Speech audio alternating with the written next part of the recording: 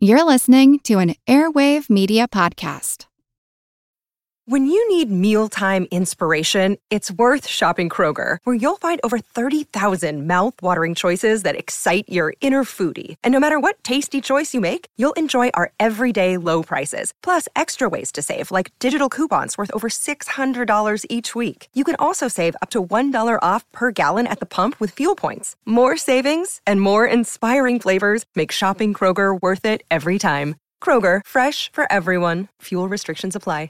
Another day is here, and you're ready for it. What to wear? Check. Breakfast, lunch, and dinner? Check. Planning for what's next and how to save for it? That's where Bank of America can help. For your financial to-dos, Bank of America has experts ready to help get you closer to your goals. Get started at one of our local financial centers or 24/7 in our mobile banking app. Find a location near you at bankofamerica.com/talktous. What would you like the power to do? Mobile banking requires downloading the app and is only available for select devices. Message and data rates may apply. Bank of America N.A., member FDIC. This episode is brought to you by our Patreon members. Thank you so much. And if you're not a member, consider joining. Members get extra episodes just for Patreon subscribers, and all our episodes ad-free. Membership starts at just $2 a month. Go to patreon.com/ancienthistoryfangirl for more info. And as always, thanks for listening. This time, Severus took it personally.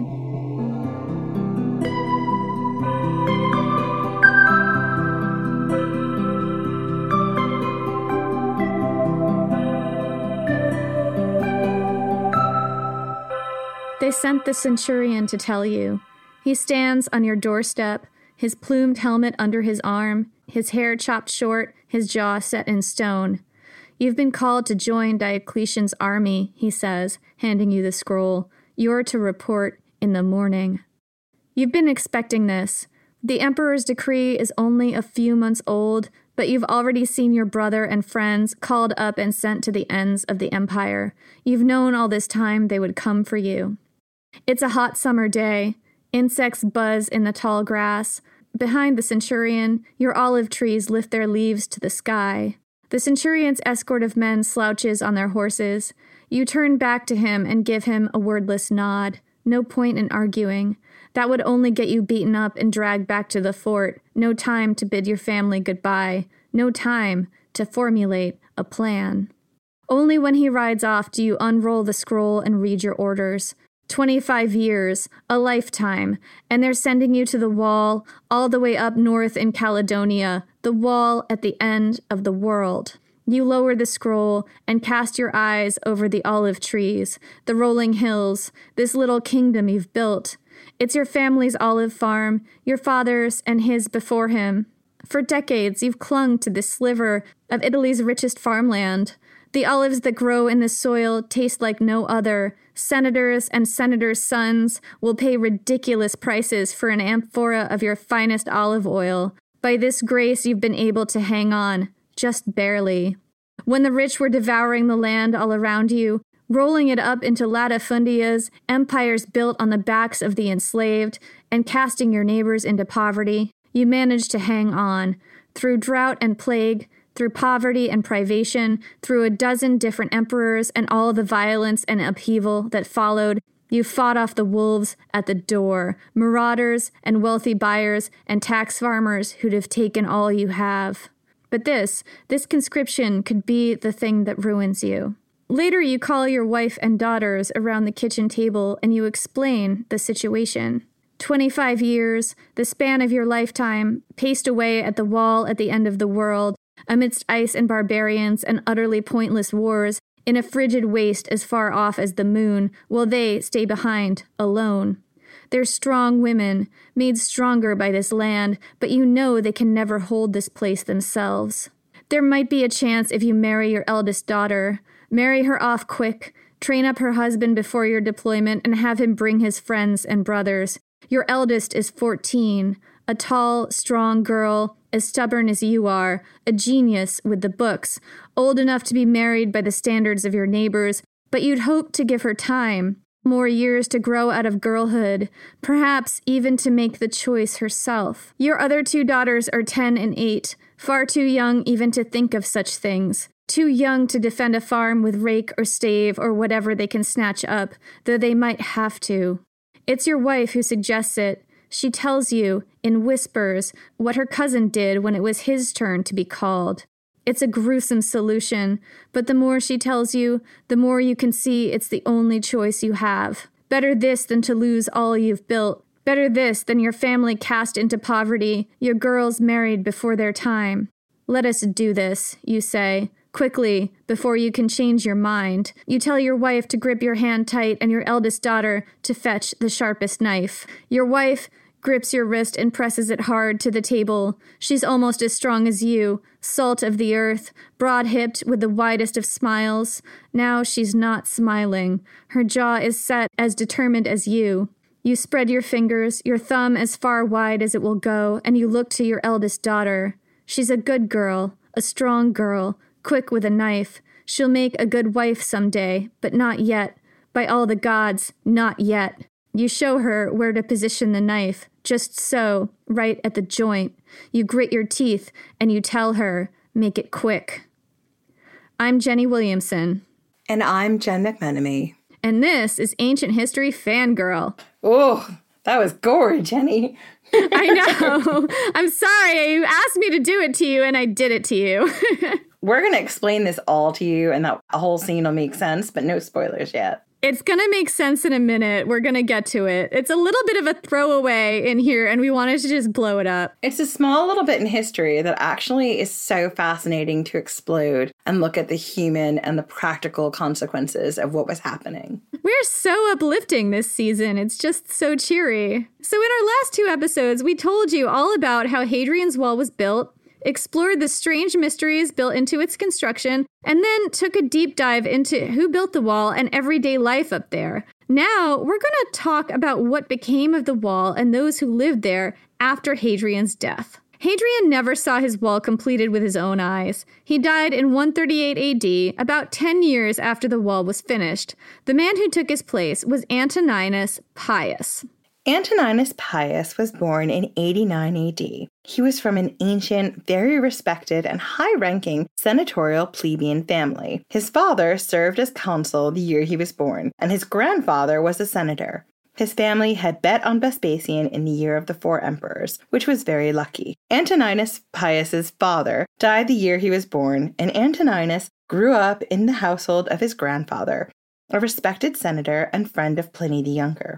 Antoninus served as consul himself in 120 AD. He was 31 and caught the attention of Emperor Hadrian, who chose him to serve as proconsul, kind of like a governor of Italy and then Asia. He caught the eye. I don't know that Hadrian and Antoninus Pius were boning, but I don't know that they weren't boning. Yeah, I mean, history doesn't tell us, so fan fiction. There's all this, fun, passive-aggressive sexual tension in the relationship between Hadrian and Trajan, which I don't necessarily see here, but that doesn't mean it wasn't there. No, it doesn't mean it wasn't there. I mean, Hadrian got up to a lot of things. I feel like our default is probably, if you're questioning whether somebody was boning or not, they were boning. That is our default. I mean, both of us come from a base that quite likes a bit of romance. We just assumed that everybody back then was boning. I don't know, that could be wrong, but it's a fun way to look at the ancient history. If Suetonius tells us anything, it's that everyone was boning, particularly if they were related. Especially if they were related. So Hadrian was so impressed with Antoninus Pius's performance that he adopted Antoninus and made him heir to the throne. So he did this on February 25th, 138 AD, and this was just a little bit less than 5 months before his own death in July of that year. We have very few records of Antoninus Pius's reign. Cassius Dio was said to have written a biography, but it's been lost. There is a biography of Antoninus Pius in the Historia Augusta, which we've talked about, how it's not that trustworthy, but maybe it is because maybe we wrote it. I don't know. Maybe we also built Hadrian's Wall. Oh, yeah. Let's be honest. It's you being like, it needs to be perfectly this bit. And it's me being like, the boulder wanted it more. All the corners were cut. There were moon doors. It's got our fingerprints all over it. The bits where it's like perfectly formed and everything is together, Jenny did. The bits where it's like, Jen, why is there a door that just opens into the sky? I'm like, well, here's the thing. It wasn't supposed to, but it does now. Sometimes it's 10 feet wide. Sometimes it's 8 feet wide. We don't know. That's me. That's totally me. I mean, when the boulder wants it more, that's also me. You know, Jenny would be like, get in there and get the boulder out. I'd be like, no, I gotta respect the boulder put up a better game than I did. Game respects game here. Sometimes the boulder has better game than us. Sometimes inanimate objects have better game than us. Oh my God, we're moving on. Moving on, please. There is a biography of Antoninus Pius in the Historia Augusta, which showers him with sweet, sweet praise and which has to be taken with a whole fuck ton of salt. So, Jen, will you please hit us with some of that sweet, sweet praise for Antoninus Pius in the Historia Augusta?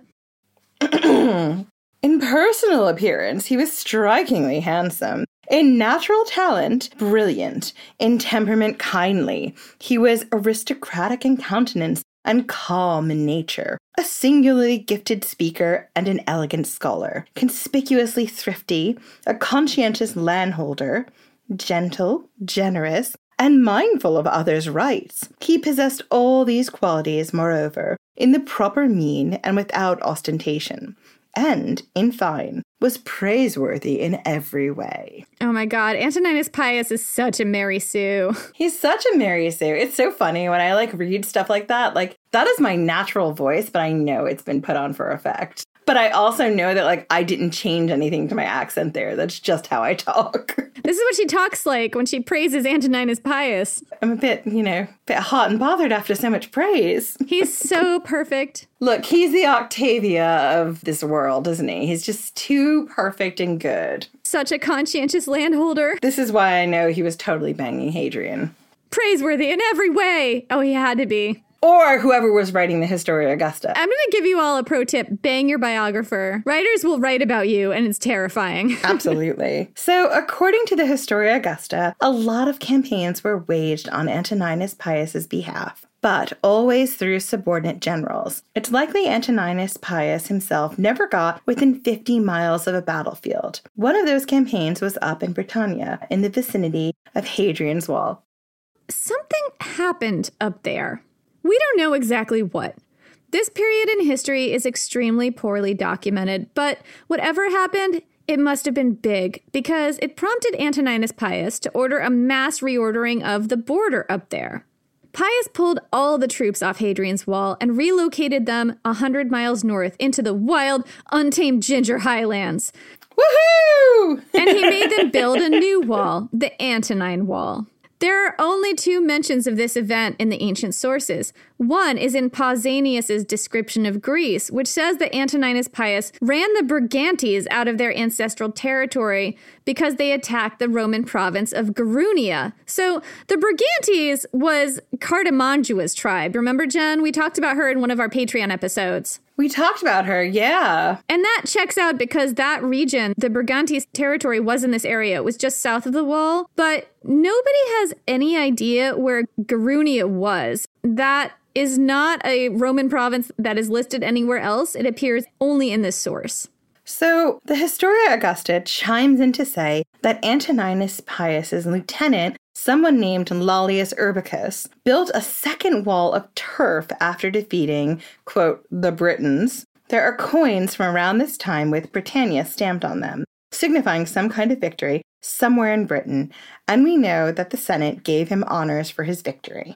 There was also a really unique building called Arthur's Oon by later generations that stood in view of the Antonine Wall until 1743, when a jerk landowner demolished it and used the stones to build a dam for a mill. He demolished an ancient Roman Arthur's Oon. I can't. Asshole. So Arthur's Oon was a circular building with a domed roof, kind of like a beehive, highly polished and built entirely without mortar. Carvings of various Roman insignia on the Oon suggest it had been built in the Roman era to commemorate a victory of some kind. And that's about all we know about why Antoninus Pius decommissioned Hadrian's Wall and ordered the Antonine Wall built. I mean, that's not a lot to go on. It's really not a lot to go on. We might have more to go on if Arthur's Oon still existed because there might be information carved on it, but it doesn't, so... No, it's not there. Yeah, because of that asshole landowner. Asshole. I mean, he really needed that dam. Fuck that dude, fuck his dam. That's how I feel. Damn that dam. I just don't give a fuck about this dude's dam and his dam needs. So, the Antonine Wall was begun in 142 AD, and it was nowhere near the statement piece that Hadrian's Wall was. The Antonine Wall stretches only about 39 miles between the mouths of two mighty rivers that empty into the sea, the Firth of Forth on the eastern coast and the Firth of Clyde on the west. It's built across Scotland's narrowest point. The Antonine Wall was built of turf and stood about 10 feet tall and 16 feet wide. Jenny, what is turf? I think it's just dirt and grass. It could be more complicated than that, but I don't think it's more complicated than that. So, archaeologists believe that there was a wooden palisade on top of the wall. It had a ditch to the north for added protection, but no vallum to the south because there is no vallum except at Hadrian's Wall. Because, as I've already said, it's a canal. Right, Jen thinks it's a canal. There's absolutely no evidence it was. The Antonine Wall had 16 forts spread out along its length, with smaller mile castles between because those forts got busy. I mean, there was a lot happening in those mats. So much happening in the vegetative mats in the barracks. Mile castles are being born all the time. So there was a road running east to west on the southern side of the Antonine Wall called the Military Way, which connected everything. When finished, there were statues and stone plaques embedded in the turf wall to commemorate the legions that built each section. These would have been brightly painted, and I've seen pictures of some of them. A lot of them are pictures of cavalry officers killing and subjugating the Celtic population. I've seen wildly different estimates about how long it took to build the Antonine Wall, 12 years on the longer side and something like 8 months on the shorter side. I think it was only in action for like 8 years, so probably like toward the shorter side is my guess. I don't know where I got 12 years from, but I don't think it took that long to build. The living on the Antonine Wall would have been rougher than it was on Hadrian's Wall. The forts weren't designed to house an entire cohort. Instead, different groups of infantry and cavalry from different cohorts were housed together in what would have been incredibly diverse combinations, which is not ideal because, as we saw on Hadrian's Wall, they tried to keep people from similar backgrounds together to avoid sort of like having lots of people who had lots of problems with each other living next to each other. There would have been ancestral intertribal conflicts sometimes. Yeah, I mean, and I don't know anything about what that was up there, but it's possible. Absolutely. So these different combinations included soldiers from North Africa. The general Lollius Urbicus, who oversaw the construction of the Antonine Wall, was North African. He came from Numidia in modern-day Algeria. And that is fascinating and once again goes to show that there has always been diversity in Britain. Always. Yeah, I mean, I think it's really easy to assume that everyone up there was white at all times, and that's absolutely not the case. They were not. Archaeology shows a clear North African presence there. An ancient casserole dish was found there that resembles a form of tagine, and other North African pottery has been found up there as well. Have you ever eaten food from a tagine? Because it's so good.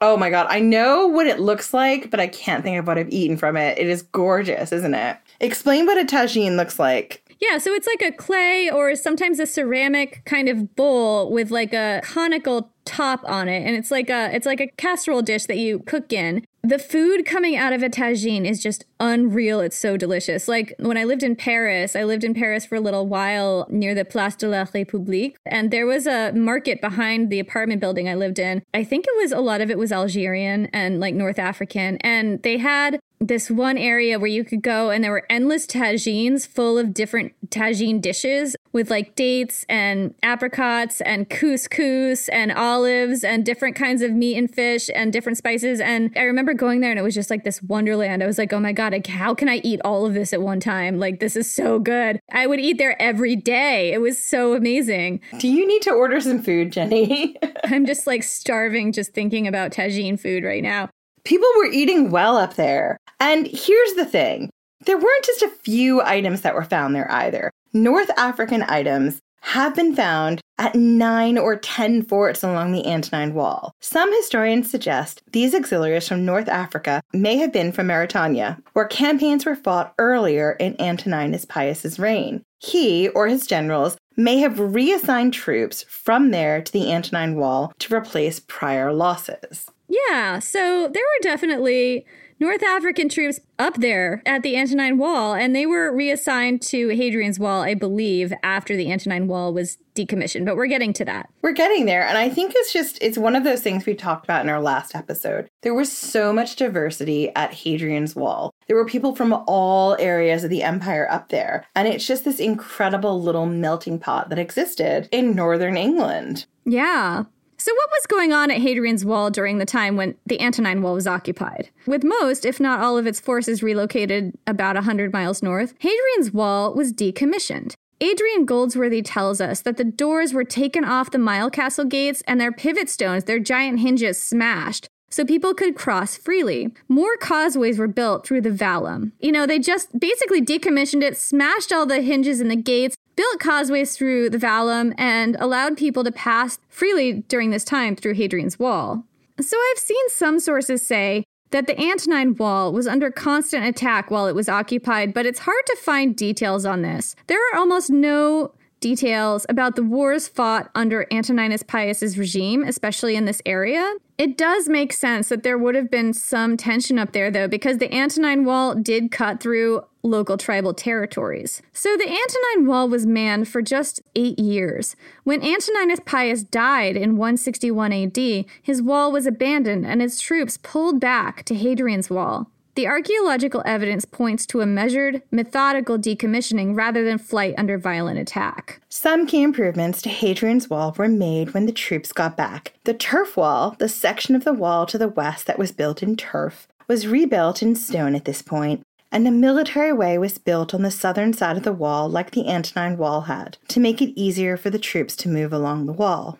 The fact that Hadrian's Wall was recommissioned during this time points to a clue of its purpose. If it was a big, hairy MacGuffin, as Jenny suggested, and not a giant wall to keep out gingers, then why was it remanned? It's a good question. This is a great question. We don't know the answer to this. Whatever its original function was, to keep out gingers, it must have been working. I mean, yeah, maybe it was really just there to spank the gingers. That would not surprise me.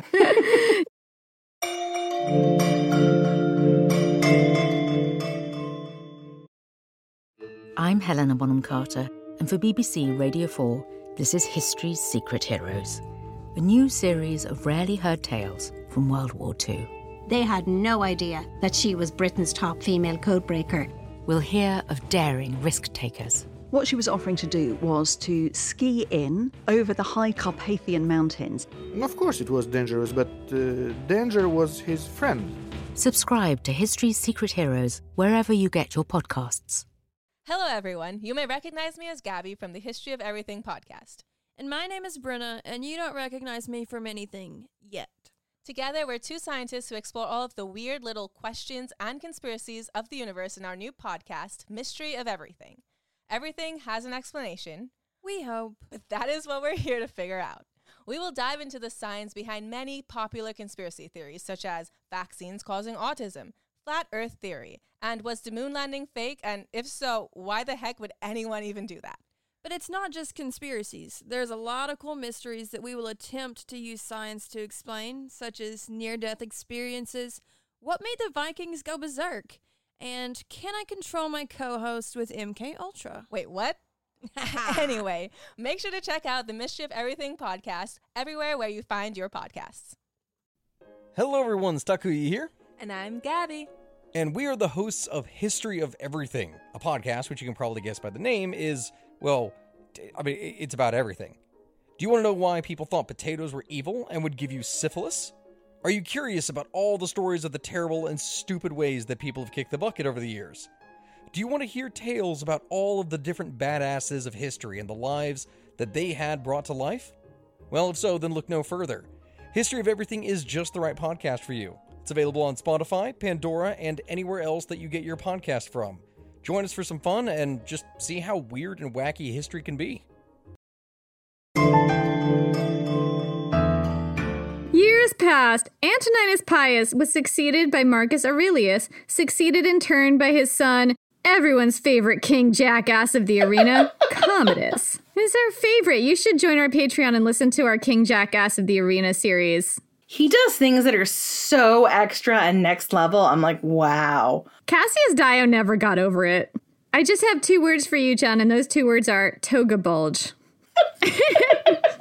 Commodus was so terrified of like a barber cutting his hair that he burnt his beard himself rather than allow someone to give him a haircut. You should listen to that episode and find out why. Because this baffled me, but Jen explained it to me in a way where I totally got it. And I was like, yeah, maybe I'd burn my hair too. But I'm not going to explain why I came to that conclusion. I'm just going to tell you, you have to sign up and listen. It's worth it. We're talking about the conditions on Hadrian's Wall during Commodus's reign. So there is some evidence in the ancient sources about some disturbance on the wall during Commodus's reign in the early 180s AD, when tribes up north, the Wild Gingers, woohoo, overwhelmed Hadrian's Wall and wrought violence on the Romano-British provinces to the south. A high-ranking general was killed in the fighting. Commodus sent a general up there to calm things down, and later coins were struck to commemorate the victory. Frustratingly, that's about all we know about this war. There's some evidence at some of the forts of a burned layer that may date to around this time, but archaeologists can't usually tell whether burn layers in general can be attributed to a specific time period or violence or accidental fire. Maybe it was an accidental fire. People don't know.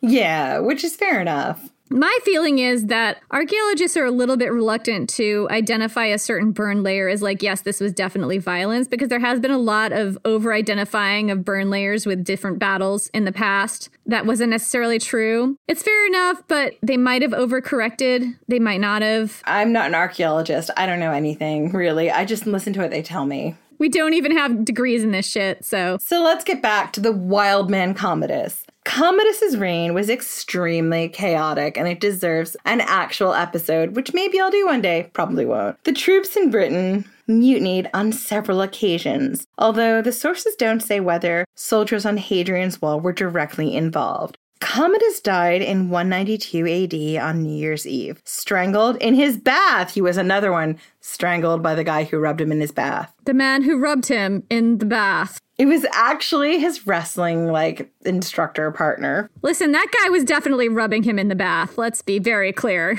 But, wait, let's get to the best part. This was because of a coup orchestrated, at least partially, by his mistress, Marcia. She was like the Plotina of this plot. She was, She was involved in a murder polycule. And Commodus' successor lasted a scant few months before the Praetorian Guard murdered him as well. And this plunged Rome into another civil war. This was called the Year of the Five Emperors, in which the governors of Rome's 3 most powerful provinces faced off for the throne. One of them was the governor of Britain. He pulled a lot of legions throughout Britain to the final battle at Lugudunum in Gaul. Probably many of them came from Hadrian's Wall. Unfortunately, he lost. The winner was this little-known guy called Septimius Severus, and Septimius Severus took the throne in 197 AD. So Septimius Severus was half Italian and half North African. He came from a wealthy equestrian family, the Fulvii, that may have been related to Fulvia. You know Fulvia. If you don't know who Fulvia is, go back and listen to our episode on Fulvia. Yes, original gangster of ancient Rome. That name, incidentally, means yellow or golden hair, but it's really probable that Severus did not have golden hair. Severus got into politics at the early age of 17 in 162 AD, the year the Antonine Wall was decommissioned. He served various political positions under Marcus Aurelius and then Commodus. When Commodus was assassinated in 192 AD, Severus, then 47 years old, was serving as governor of Pannonia Superior, a province on the Danube River. Someone named Pertinax was declared emperor, then immediately assassinated by his own Praetorian Guard because it was that kind of year. They were used to Commodus's non-existent rules about Praetorian Guard conduct. He just let his Praetorian Guard run wild, and they did not like Pertinax's idea of instilling discipline. Yeah. It's like, just show up on time and get your shit done. Exactly. So the Praetorian Guards ganked Pertinax for having the bare minimum of discipline. And then they turned around and auctioned off the throne to the highest bidder. Jen, you remember this period in time, right? We covered this in our Praetorian Guards episode. We covered this. So the highest bidder was a senator named Didius Julianus. And I mean, that name is ridiculous. Not Pupianus level ridiculous, but... Just Didius. Didius bothers me. So Didius didn't last long. He was assassinated just in time for Septimius Severus to get there with his own army, dissolve the Praetorian Guard, for being extremely naughty boys. They had been so naughty. And then he reformed the Praetorian Guard using his own trusted soldiers from his own ranks. And that's how Septimius Severus became emperor. Unlike the last 4 emperors, Commodus, Marcus Aurelius, Antoninus Pius, and Hadrian, Severus was expansionist-minded. He had a big old expansionist agenda. It's the first time we've seen a big, throbbing, veiny expansionist agenda in a while, really. Yeah, since Trajan back in 117. So Septimius Severus enacted a number of military reforms, waged war in Parthia and North Africa, and then decided, let's go up to Britannia, just for fun. He went all the way to the Caledonian border. The year of the 5 emperors was a very unstable time, and Hadrian's wall was no doubt affected, although it is difficult to say how much. The wall was not at full strength when Septimius Severus visited. In the past 2 decades, troops had been pulled off the wall to serve in foreign wars, put down mutinies, participate in attempted coups, and deal with unrest in the wake of at least one major plague, the Antonine Plague. Septimius Severus assigned new men to the wall, increasing its force, and then traveled north to the Antonine Wall, which he recommissioned as well. He put some men up there. Septimius then built a 165-acre camp just south of the Antonine Wall and prepared for a serious invasion north into Caledonian territory, into what we might call today Scotland. But things did not go the way he expected. So here's how Cassius Dio describes it. Quote, Severus, accordingly, desiring to subjugate the whole of it, invaded Caledonia. But as he advanced through the country, he experienced countless hardships in cutting down the forests, leveling the heights, filling up the swamps, and bridging the rivers. But he fought no battle and beheld no enemy in battle array. The enemy purposely put sheep and cattle in front of the soldiers for them to seize, in order that they might be lured on still further until they were worn out. For in fact, the water caused great suffering to the Romans, and when they became scattered, they would be attacked. Then, unable to walk, they would be slain by their own men in order to avoid capture, so that a full 50,000 died. But Severus did not desist until he approached the extremity of the island. Here he observed most accurately the variation of the sun's motion and the length of days and nights in summer and winter, respectively. Having thus been conveyed through practically the whole of the hostile country, for he actually was conveyed in a covered litter most of the way, on account of his infirmity, he returned to the friendly portion, after he had forced the Britons to come to terms, on the condition that they should abandon a large part of their territory.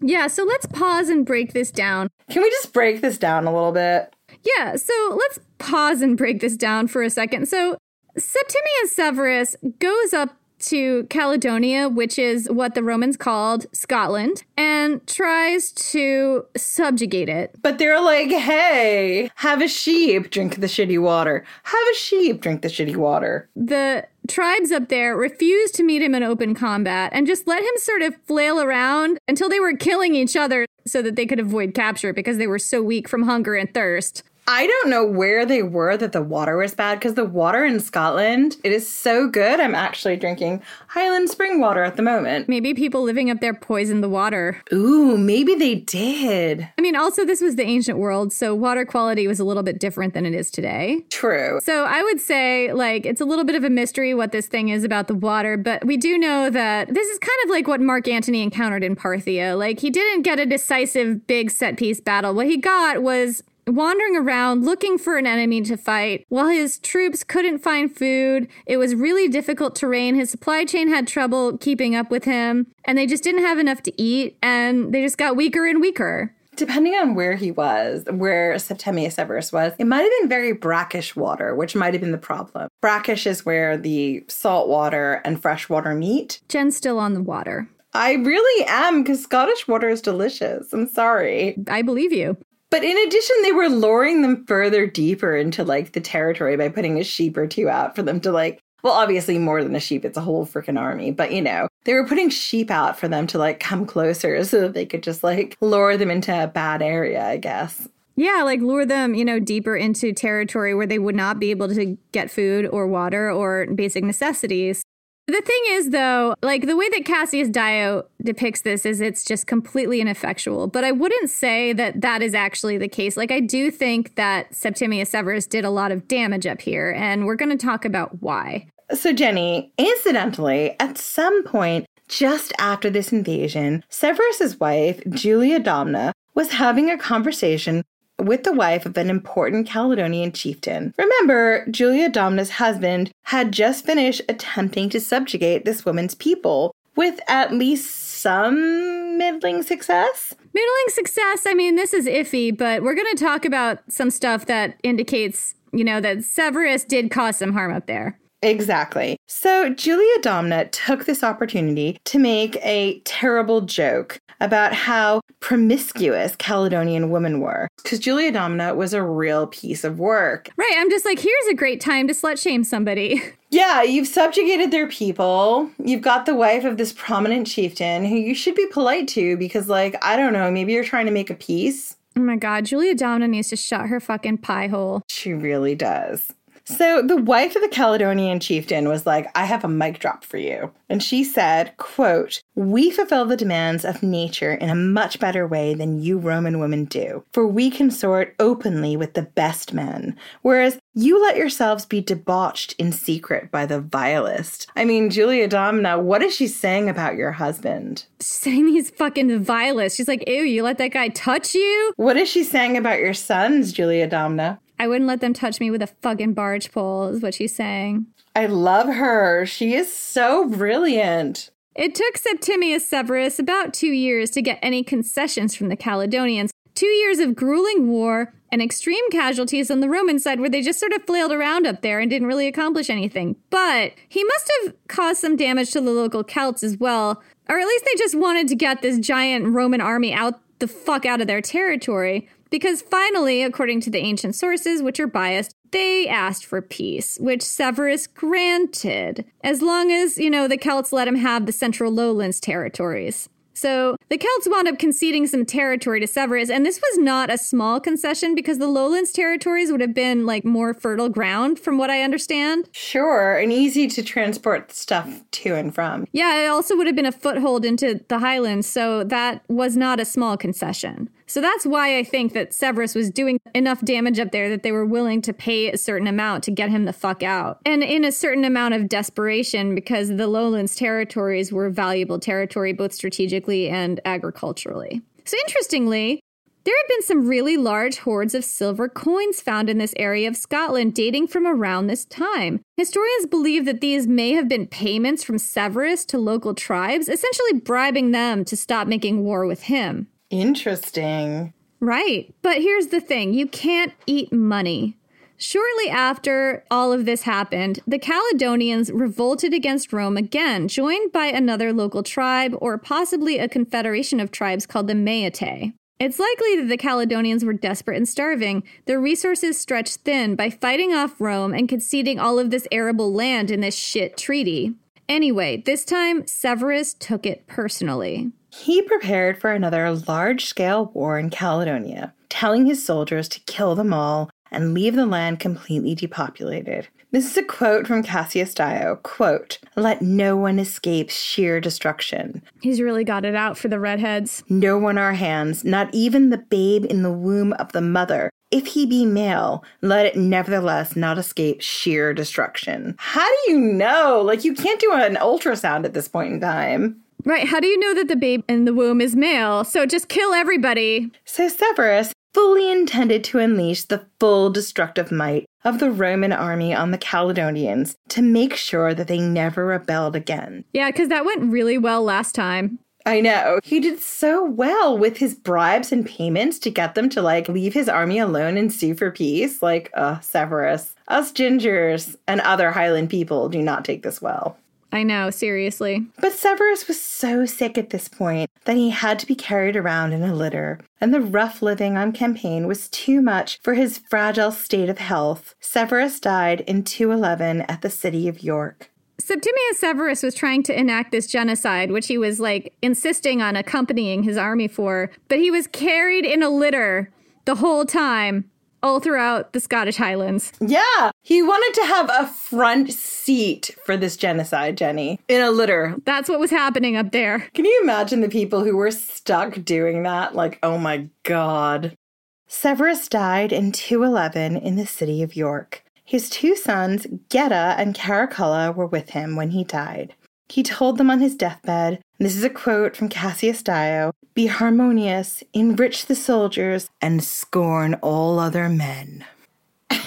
What did that mean? Scorn all other men? What does that mean? What it means is you don't have to give a fuck about anyone except your army. We live in a military dictatorship, bitches. That's what it means. Ooh, I didn't get that. You don't have to care about your Senate. You don't have to care about your aristocratic class. You don't have to care about the common man. You only have to care about the military. That's what he's telling his sons. Thank you for clarifying that. Jen has now hit the point where she's had a little wine. The wine's doing the talking from here on out. From here on out. Jen's wine has entered the chat.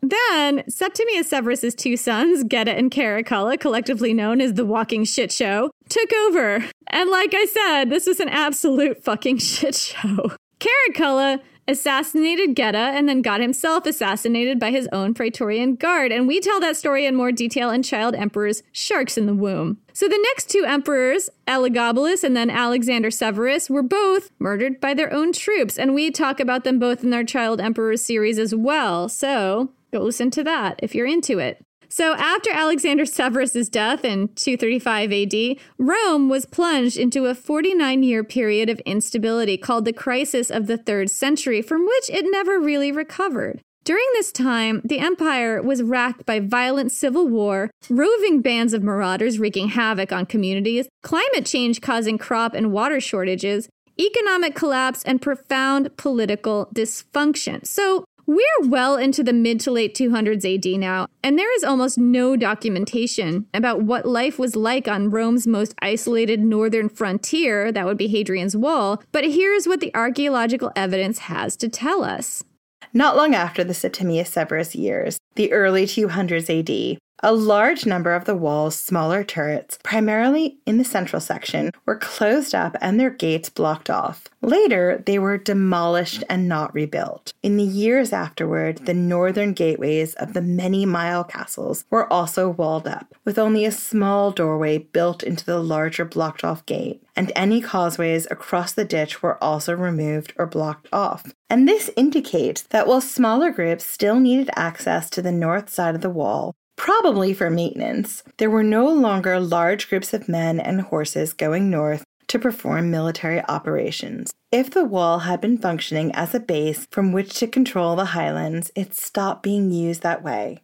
If trade traffic was being controlled through the wall, that had probably slowed to a trickle too, if it didn't stop altogether. In the early years of Hadrian's Wall, the soldiers received regular pay, and even the rank and file lived fairly comfortably by the standards of the time.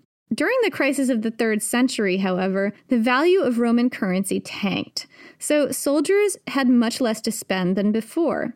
The thriving vicis, the merchant communities that clustered around each fort since its inception, shrank and eventually vanished, probably as early as 280 AD. The soldiers just didn't have the money to support them anymore, and luxury goods, not to mention everyday necessities, became much more difficult to procure. People owned less.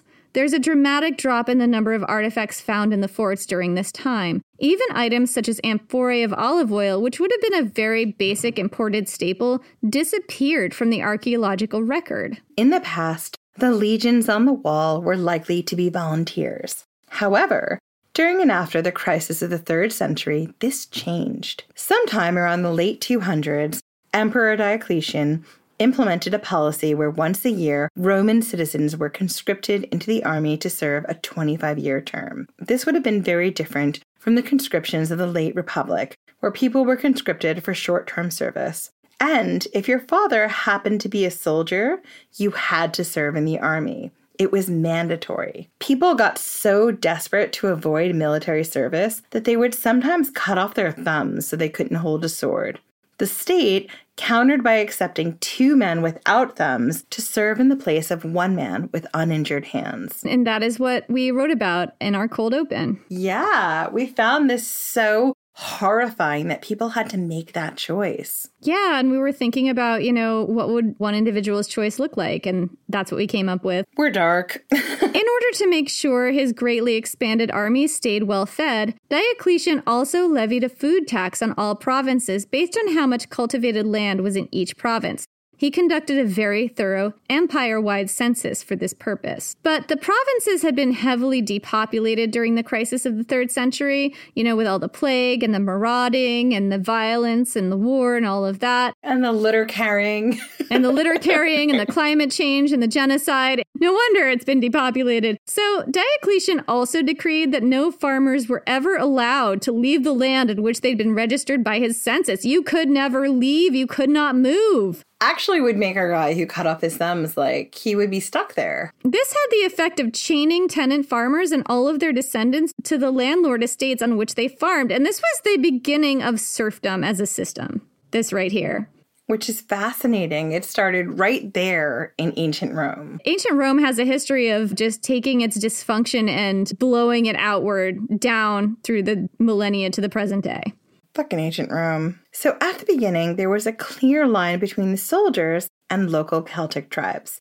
But as the years went on at Hadrian's Wall, those differences started to blur. Men in the Roman army began to adopt the gear and clothing traditionally worn and used by local tribesmen, including long-sleeved tunics or trousers, because it was cold up there, oval rather than square shields, and spears and javelins rather than the traditional Roman pilum. The recognizable lorica segmentata, the banded armor worn by Roman soldiers, was replaced by Celtic chainmail. Even the distinctive gladius, the most recognizable symbol of the Roman army, was replaced by the long spatha, a sword originally used by Germanic auxiliaries and later adopted into the Roman cavalry and eventually the infantry. The spatha sword, by the way, was a precursor to both the Viking longsword and the straight, double-edged, cross-hilted swords associated with European knights in the Middle Ages. Yet another thing laid down during this time in Roman Britain that was carried forward and became a staple of medieval culture. Wow, it is so fascinating. So by the 300s AD, there's clear evidence of a civilian presence inside the forts themselves along Hadrian's Wall, including the remains of civilian markets. The small number of civilians left in these communities when the Vikis dried up had moved inside the forts, probably for protection.